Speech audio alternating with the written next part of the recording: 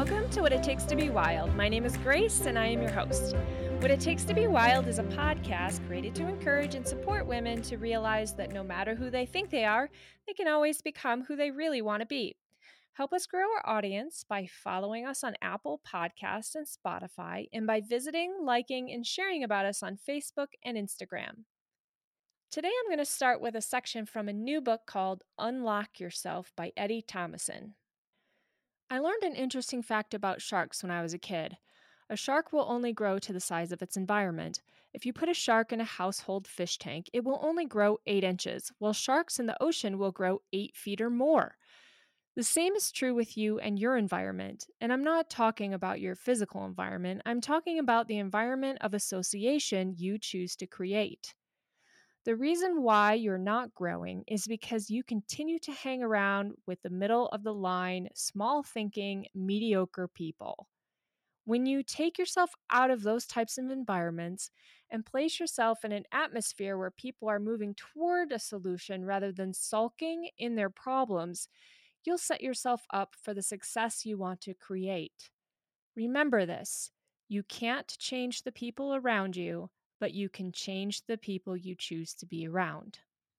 With an easy to read book written on the principles for creating a great life, Eddie has joined us today on the show to talk about his book and his experiences, and how these insightful ideas can significantly contribute to our own personal goals and passions.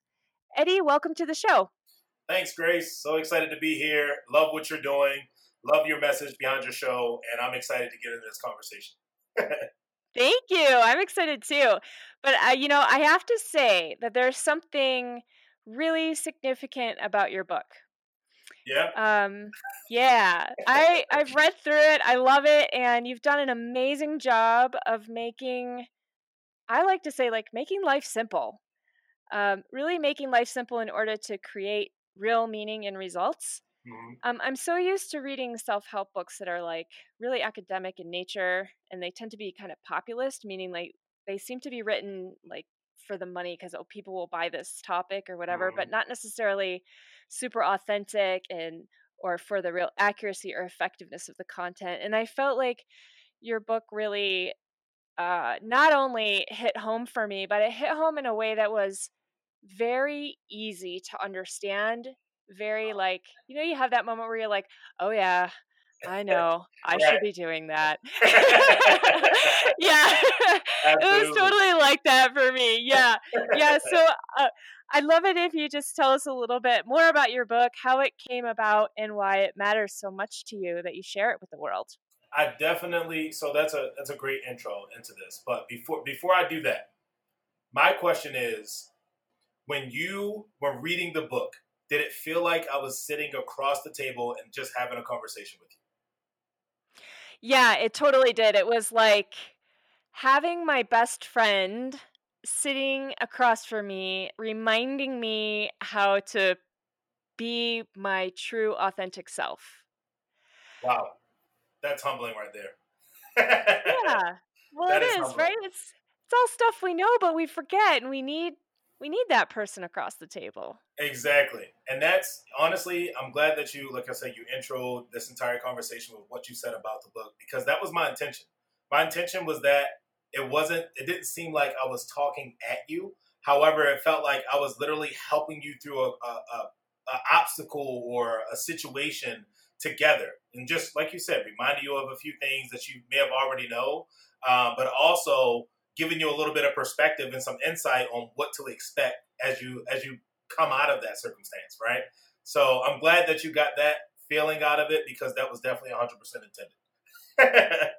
Yeah, it was awesome, and you've done this beautiful job of putting quotes in, like, it's almost every page of the book, and they're little statements that you make about the topic that's essentially on that page. And I could literally go through and read each of those and walk away with something significant for myself. Um, so, and then you read the whole book and you're like, wow, it's like you really connect with what your message is. But not only that, but like it's how do I describe that? It's like it's almost like having a conversation with yourself. in a way. That's awesome. Because that's the best advice sometimes, right? The advice that comes from you, because you can't argue with yourself. Well, at least you shouldn't, Well, right? I try, but I usually lose before I win. Same here, same here. But yeah, definitely the quotes and everything was intentional too, because I guess the ideal audience that I had in mind as I was writing that book was honestly that 16 to 22-year-old kid, right? Which was basically either just finishing up high school or just finishing up college. And they're looking at reading and they're like, bro, I don't really want to read this stuff, but they can look through the quotes and still get some value out of it and start to apply some of those principles inside of their life immediately. So uh, I'm glad. Again, I'm just glad you're picking up on some of these little small nuances because those things are definitely 100% intentional to try to get the target audience to really get some value out of the book. Yeah, absolutely. It's awesome. I love it. And I'm curious, how tell us a little bit about your background and then how you got to writing this book, why it came about, and why you want to share it. Absolutely. So I'll start, I guess, in what I call in my origin story. Okay, not so far back that it'll bore you, but I guess drop you right in the middle so you understand where I'm coming from because I hate to give people content without context. So with that being said, I was born and raised down in Baltimore, Maryland, and my dad left when I was probably around I think 7 or 8 years old, and it forced my mom to take care of me and my brother on a $13,000 a year disability income. And I remember it being rough, man. I remember a stretch of about 2 years where we didn't have any running hot water in my house. So I remember coming home, from school and doing my homework and then going outside and playing and then coming back in the house. And my least favorite thing about the day was taking a bath because it just took so much longer than everybody else's. My mom would boil up these huge pots of water and she'll pour some inside of a basin and then she'll also take a little bit of cold water and mix it inside of there and she'll send me upstairs with a cup in that basin of water, and she called them cup towels. That's how we used to bathe ourselves for about 2 years. So my mindset when I was growing up, it was kind of like this. Even though I was living in poverty, I knew I didn't want to be stuck there forever. I knew I didn't want to just be just there, right? And where I grew up, I had this mindset, and I feel like it's pretty consistent across a lot of the minority places where people grow up today. But my mindset was that I basically have three options. I can either become a professional athlete in order to create success. I could be a professional entertainer, so a rapper, dancer, some type of musician, right? Or I could sell drugs. That was pretty much my three options that I had. And I chose option one. I chose the option Wow. to basically go and I wanted to pursue a dream of playing in the NFL. I wanted to be this dude that did everything. And primarily because I didn't want my mom to struggle anymore. I remember, having a job since I was 9 years old just so I can help my mom pay bills or even not ask her when I needed money for field trips and things like that because I didn't want to have to rob Peter to pay Paul, as she would say, right? And so that was kind of my mindset of where I grew up. So the entire thought process from probably about the time when I was about 13 years old when I started playing organized football for real, up until when I was 22, that was my driving force was, hey, I need to go to the league. I need to go to the league. My brother told me if I wanted to go to the league, I'm going to have to play in college. And for me to play in college, I knew I had to get a scholarship because, again, my mom didn't have the money to send me to college. And I was afraid of debt. Like my mom always told me, if you can't afford it, don't buy it. So I was afraid of debt, didn't want to get into debt at all.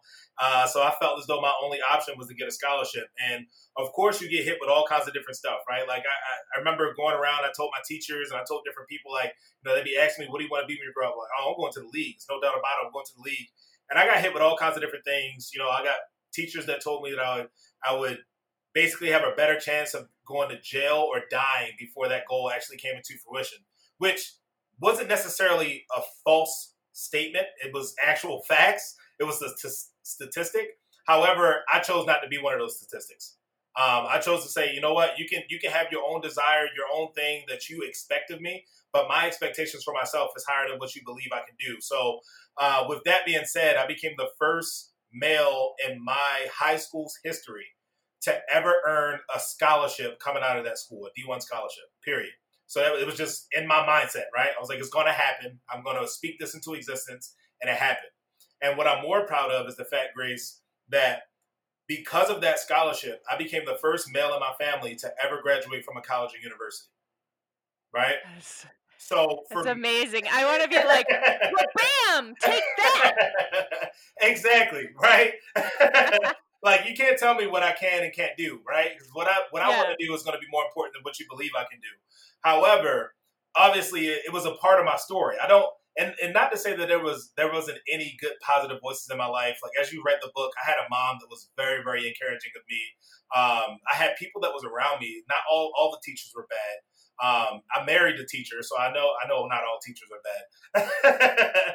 So having all those different aspects, I was like, man, I just want to be able to become a curse breaker, right? And that's how I kind of opened the book in the introduction and saying, hey, I know there's other people out there like me who maybe they were born into similar circumstances, they were born into these families that struggle with poverty for generations. However, your history does not determine your destiny, right? You can decide based off of where you want to go in life and the decisions that you make. You can decide and really plan out your life of where you want to end up. And it's going to take hard work to get there. It's not just going to be handed to you on a silver platter. But the cool thing is, it's possible. You just have to believe it first. Once you believe it, you start to see it. And once you can see it, and it's like kind of like a tangible thing that's there, you just flat out pursue it and you run for it. So I know that's a lot in one, but hopefully that gives people an idea of where I came from. Yeah, absolutely. And there was one of those quotes hidden in there. Did everybody hear that? Was your history doesn't necessarily determine your destiny. You Amen. said it better. Amen. Well, you had talked about this book really um, being about leaving a legacy, Hmm. and that what you could leave for your children if something happened to you tomorrow, Right. how this would impact your children and your children's children and your children's friends, and Right. speak to that a little bit. Yeah. Absolutely. So one of the questions that a mentor of mine asked me, he said, Eddie, what are you doing today that's going to impact generations to come? And that question hit me like a ton of bricks, right? Because when I remember the first time he asked me, I was only 22 years old. I didn't make the dream of going to the NFL, but I had a decent job by society standards. And he basically, my answer to him was basically everything that was self-absorbed. I only told him about the house that I wanted to live in, the car that I wanted to drive, the all those different materialistic things that really had no impact on other people, right? And as I started to get older a little bit, I got married, started having kids, and I started to realize, like, man, legacy is so much more than just myself, and as well as my own family. Legacy is generational impact. So the book for me was a stepping stone. It was kind of like a seed planted that's going to now leave a huge legacy for everybody that's coming on behind me. Because I know there's going to be people that are growing up in similar situations as me. There's people out there right now who are probably either listening to this podcast or they're just lost, right? They have no idea of what they want to do. They were born into a particular family that's struggling or in an environment where it feels as though there's not a lot of opportunity. However, they're going to listen to my story and say, wow, that dude went through the exact same thing that I went through. And now I can also overcome it. And that's what the book was about for me, as well as giving a new floor. For me, it's creating a new ceiling, but for my kids, it's a new floor for them to stand on and to start to build their dreams, their goals, their aspirations from. Because let's be honest, right? What we do as parents and what we leave for them, they should always be better than us, right? So I'm trying to make that ceiling of mine extremely high so that they have a much higher platform to start from.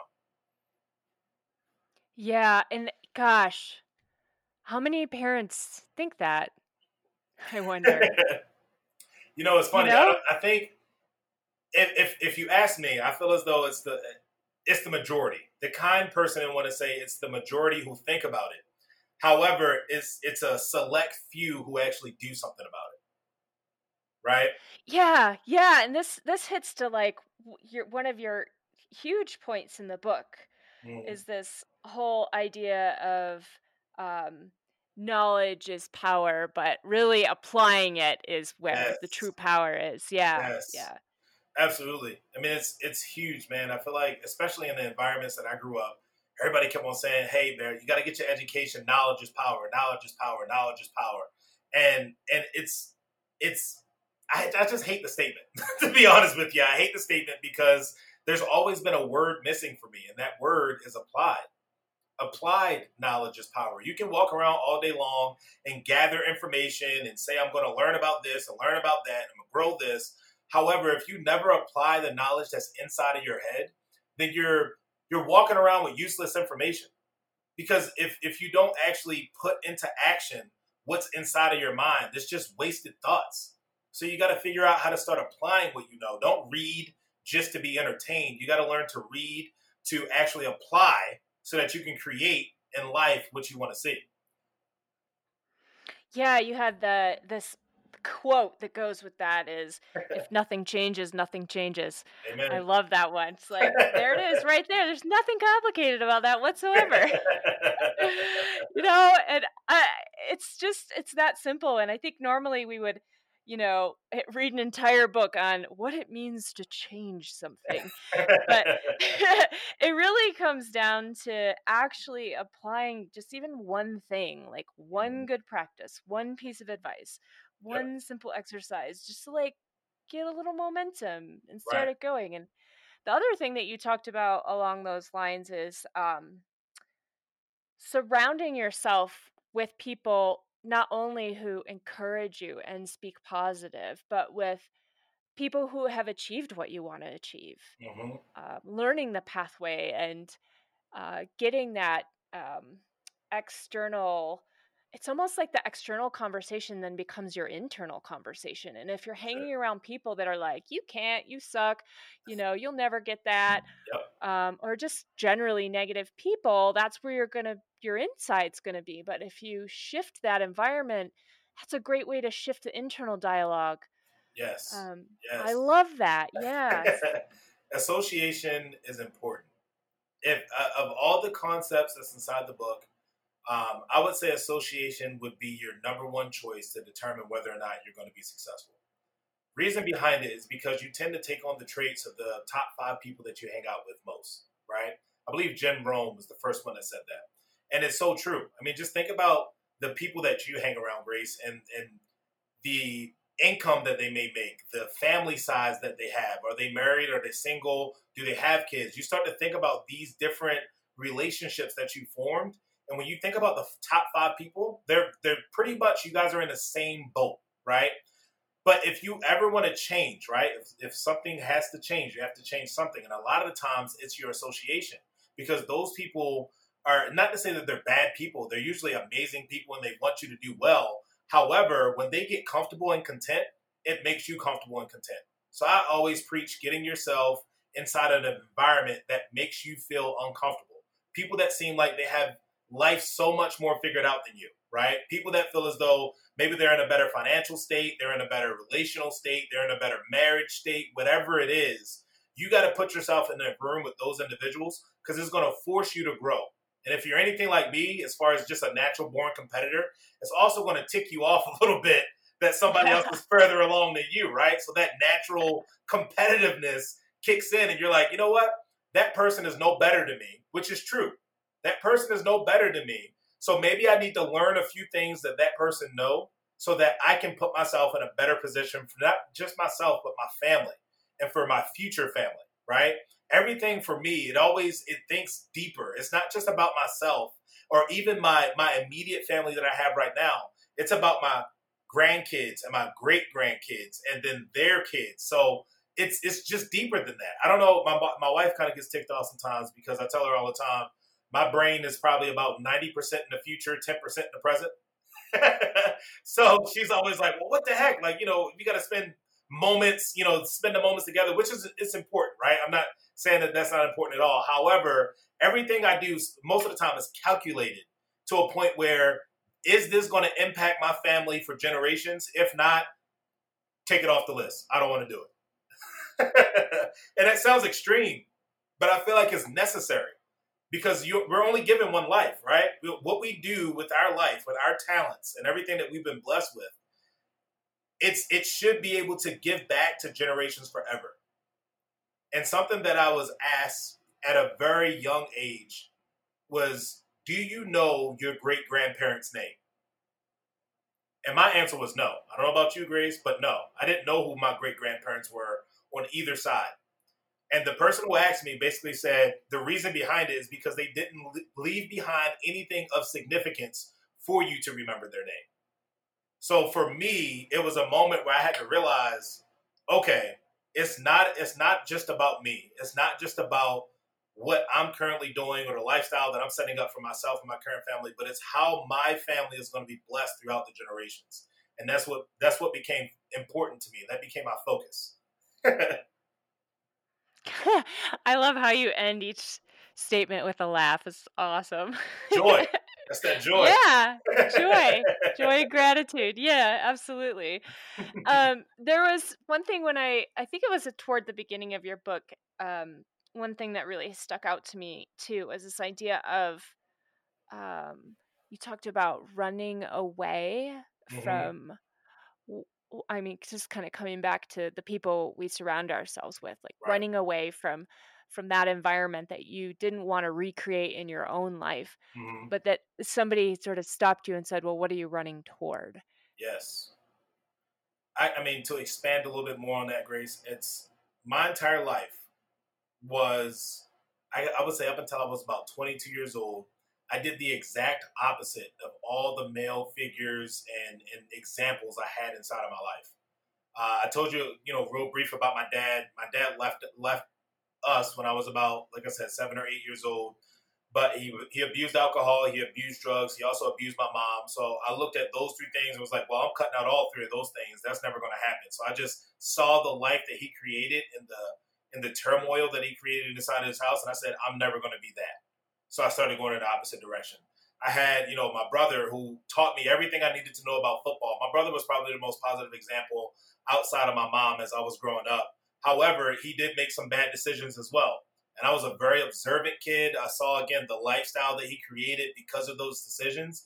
And I started choosing to do different. My brother dropped out when he was in the ninth grade. I said, well, I'm not going to do that, right? I'm going to put myself in a situation where I can actually succeed. I'm going to graduate from high school because it's a stepping stone, right? So it was just these small little pieces. Like I said, up until I was 22 years old, it felt as though I knew it. I had a clear image on what exactly I did not want to be. However, I did not have a clear vision on where I was going. That was the I guess the paradigm, right?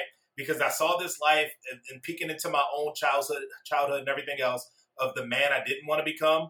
However, I was just running from that individual. I was running from the idea of turning into my dad or turning into one of the drug dealers that was down there, right? That was my sprint, right? My sprint away from that. However, when I got connected to a business owner, an entrepreneur that's up here in the Binghamton area, when I was 22 years old, he started to help me realize, like, okay, you ran from that. You're away from it. There's no way that you're going back to it. But what are you now setting your focus on? What are you setting your in your sights so that you can flat out sprint towards something? And this man, I mean, he had just an amazing business. He had an amazing marriage. He was a dad. It was the first time I was introduced to a positive example in all those categories. Typically, when you find mentors, you got to find, one guy that's really good with a spiritual relationship, another guy that's really good with a marriage, another guy that's really good in business. However, here's this guy that I was introduced to that had all those aspects in place and was a positive example, not someone I had to look at as example and do the opposite, but somebody I can literally mimic and start to create the same success and the same fruit that was inside of my life.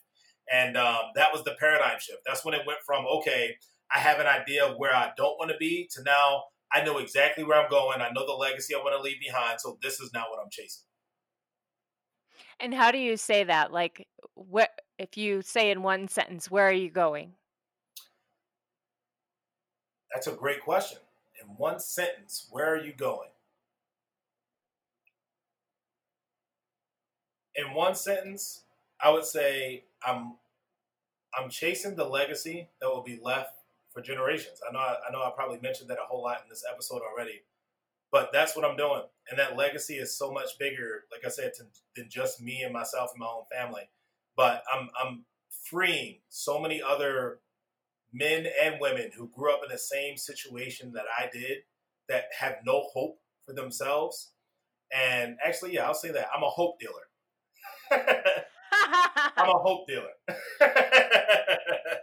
Yes. I'm dealing hope to those who went through the same circumstances, the same struggles that I have, and helping them believe in themselves that they can also overcome them circumstances. You know who else is a curse breaker? Who's that? Oprah Winfrey. Yes, And you absolutely. are going to be in her book club, baby. That would be an honor. You, Goodness when gracious. you get there, you remember I said that. When it happens, because I'm claiming it, right? After you said it, I feel as though that's good energy, right? So I'm gonna claim it, and as soon as it happens, you're gonna be the first one to know. Yes. Yes. That is awesome. I love it. I mean, you have this like hashtag, your hashtag is cursebreaker, and it's awesome. It's so clear. So clear. Amen. Yeah. So I got to tell you, of all the things, like you have so many great things in this book, and I can almost pull out every single one of them, but we wouldn't want to give your entire book away in a podcast. However, I do have to say, one of my absolute favorite quotes that you've drawn out is reading books allows you to punch yourself in the face. I was like, oh my God, that is so true. And we're talking about, self-help books here where you're like, why does this thing keep happening to me? And then Right. you read a book and it's like, duh, dummy. It's So so I true. love that. It's funny that you brought that quote up because that's actually one of my favorite quotes from the book. It's definitely top 5, right? Actually, I would say it's top 3 inside the entire book. But where it came from, or where it was spurred from, is this idea of still mentorship. So I told you the gentleman that I met when I was 22 years old. What I loved about our relationship early on is that instead of him looking at me and saying like, Eddie, you suck at this, go change it. Like you're horrible at organizational skills. You need to go change that right now. Instead of him verbally saying any of that and creating any type of friction or any type of uneasiness in that relationship, he would give me a book, and he wouldn't talk about anything in specific to the skill set that he wanted me to learn or anything else. He would basically give me a book, and he would promote it based off of what he got out of it, right? So he would say like, oh, I learned this inside of this book. Like, for example, I love How to Win Friends and Influence People by Dale Carnegie. And, I remember when he gave me a book and he basically said, hey, Eddie, this book helped me really develop my people skills and help me understand that not everybody had to think like me, but they're all adding value to a conversation and allowed me to listen. And like these small things were like, like little seeds that he was planting. And in my mind, I'm like, oh, okay, that sounds great. I would love to learn all that stuff. But then as I started reading the book, I realized I was like, dang, man, I'm a horrible person to be in conversation with, right? Like, it just revealed so much negative that I had to change within myself. But I loved it because as I was reading the book, I was speaking it for myself. So again, it was like you're punching yourself in the face. It wasn't Evan, but it was me saying like, all right, dummy, you need to go change this. You need to change that. You need to listen to people more. And you just need to be a better overall person. Yes. Yes, I love that so much. I have spent so much time doing that to myself as well. So I think it's actually a daily occurrence, but Yep. never mind that. It has to be. Yeah. Oh my gosh. So our audience is, I'm sure we have uh men as well as our female audience. And I don't personally have any, bias against who I interview, whether they're male or female. I'm just really looking for great information, great tools, and stories that can really support our audience in overcoming those things that have them stuck. And so I would love to hear from you if you were to give one solid piece of advice to our audience that is probably mostly women, what would that be? One solid advice, mostly women. That's a great question. And where I'm gonna go with it is saying know your worth. Um, the reason behind that, like I said, I grew up in a household where my dad abused my mom, and unfortunately, one of those situations I was actually in the house for, and it was a long time that I resented my dad because I saw it, right? Like for a while, I felt as though I heard the verbal side of it, but I never actually witnessed the physical side of it. And when I saw that, and then for my mom as well after that event to take my dad back, I looked at it as like it was like a heartbreak for me, right? Um, and still to this day, I talk my mom up all the time and just say, "Mom, you're valuable." I say the same thing to my wife. I say the same thing to my nieces. Know your worth. Know that you provide value. You don't need to depend on anybody else, whether that be a man. You don't need to depend on other, different individuals. You can pull yourself up and move on. So know your worth. Don't get stuck in situations where you can't um, see that value in yourself. You got to continue to add value to yourself. So that's definitely a huge thing for me is knowing what you value and what you bring to the table. Right. If you want to know an exercise, this is actually pretty fun. A lot of the times I say write down on a sheet of paper your glory list. Right. Some people call it a badass list. I call it a glory list. But it's an opportunity for you to write down all the things that you've done in your life that is badass, right? Or it brings glory to the situation. Like for example, for my mom, she raised my sister. She had my sister when she was just 15 years old and raised that to be an incredible woman today. She was the only one in my family outside of myself that had a high school diploma. It was phenomenal what she's been able to accomplish, all the things that she had to overcome. And I just, I encourage women today to start writing those things down, the things that you have already overcome, so that when that time comes that you're hit with some type of adversity or you're hit with some type of uh, bad mojo, whatever you want to call it, you can always look back at this list and remind yourself that you already are victorious. You've already overcome things, and this is just another obstacle that you're just going to dominate and crush and move on through. So that was a little long winded, but I think that's the huge thing is continuously know that you're valuable and know what you're worth. What makes me think of is, a lot of things that we do as women is care and caretaking, and Mhm, we can kind of fall into the codependent role often. mhm. And but it makes me think the way you say that is, when women have babies, it's just the most painful thing ever, Yeah. and it's difficult and wonderful because now you have this child and all this. And I can't speak from experience because I haven't had a child, but I've Mhm. heard from other people, and I've watched babies being born. And um, but it's like women get out of that and they're like, "Oh my gosh, that was so hard. I never want to do that again." And then like 3 years later, they're like, "I think I want another baby." And it's like baby amnesia. And Right, I think that we do these things that are so amazing. We birth these creations and these ideas, and we support and right. care and love for people, and we're women, we create, we generate things, and then we have baby amnesia and can't remember what the hell we're good for. I feel like that happens all too often. It definitely happens all too often.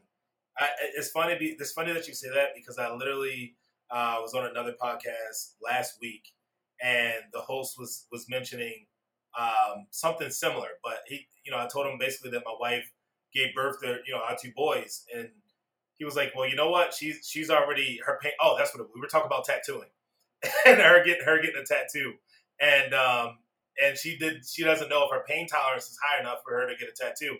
And then he basically was like, "Well, she gave birth to your boys, right?" And I was like, "Yeah." She was like, "Well, a tattoo ain't got nothing on that." So she needs to be reminded that it doesn't hurt nowhere near as bad as giving birth. Exactly.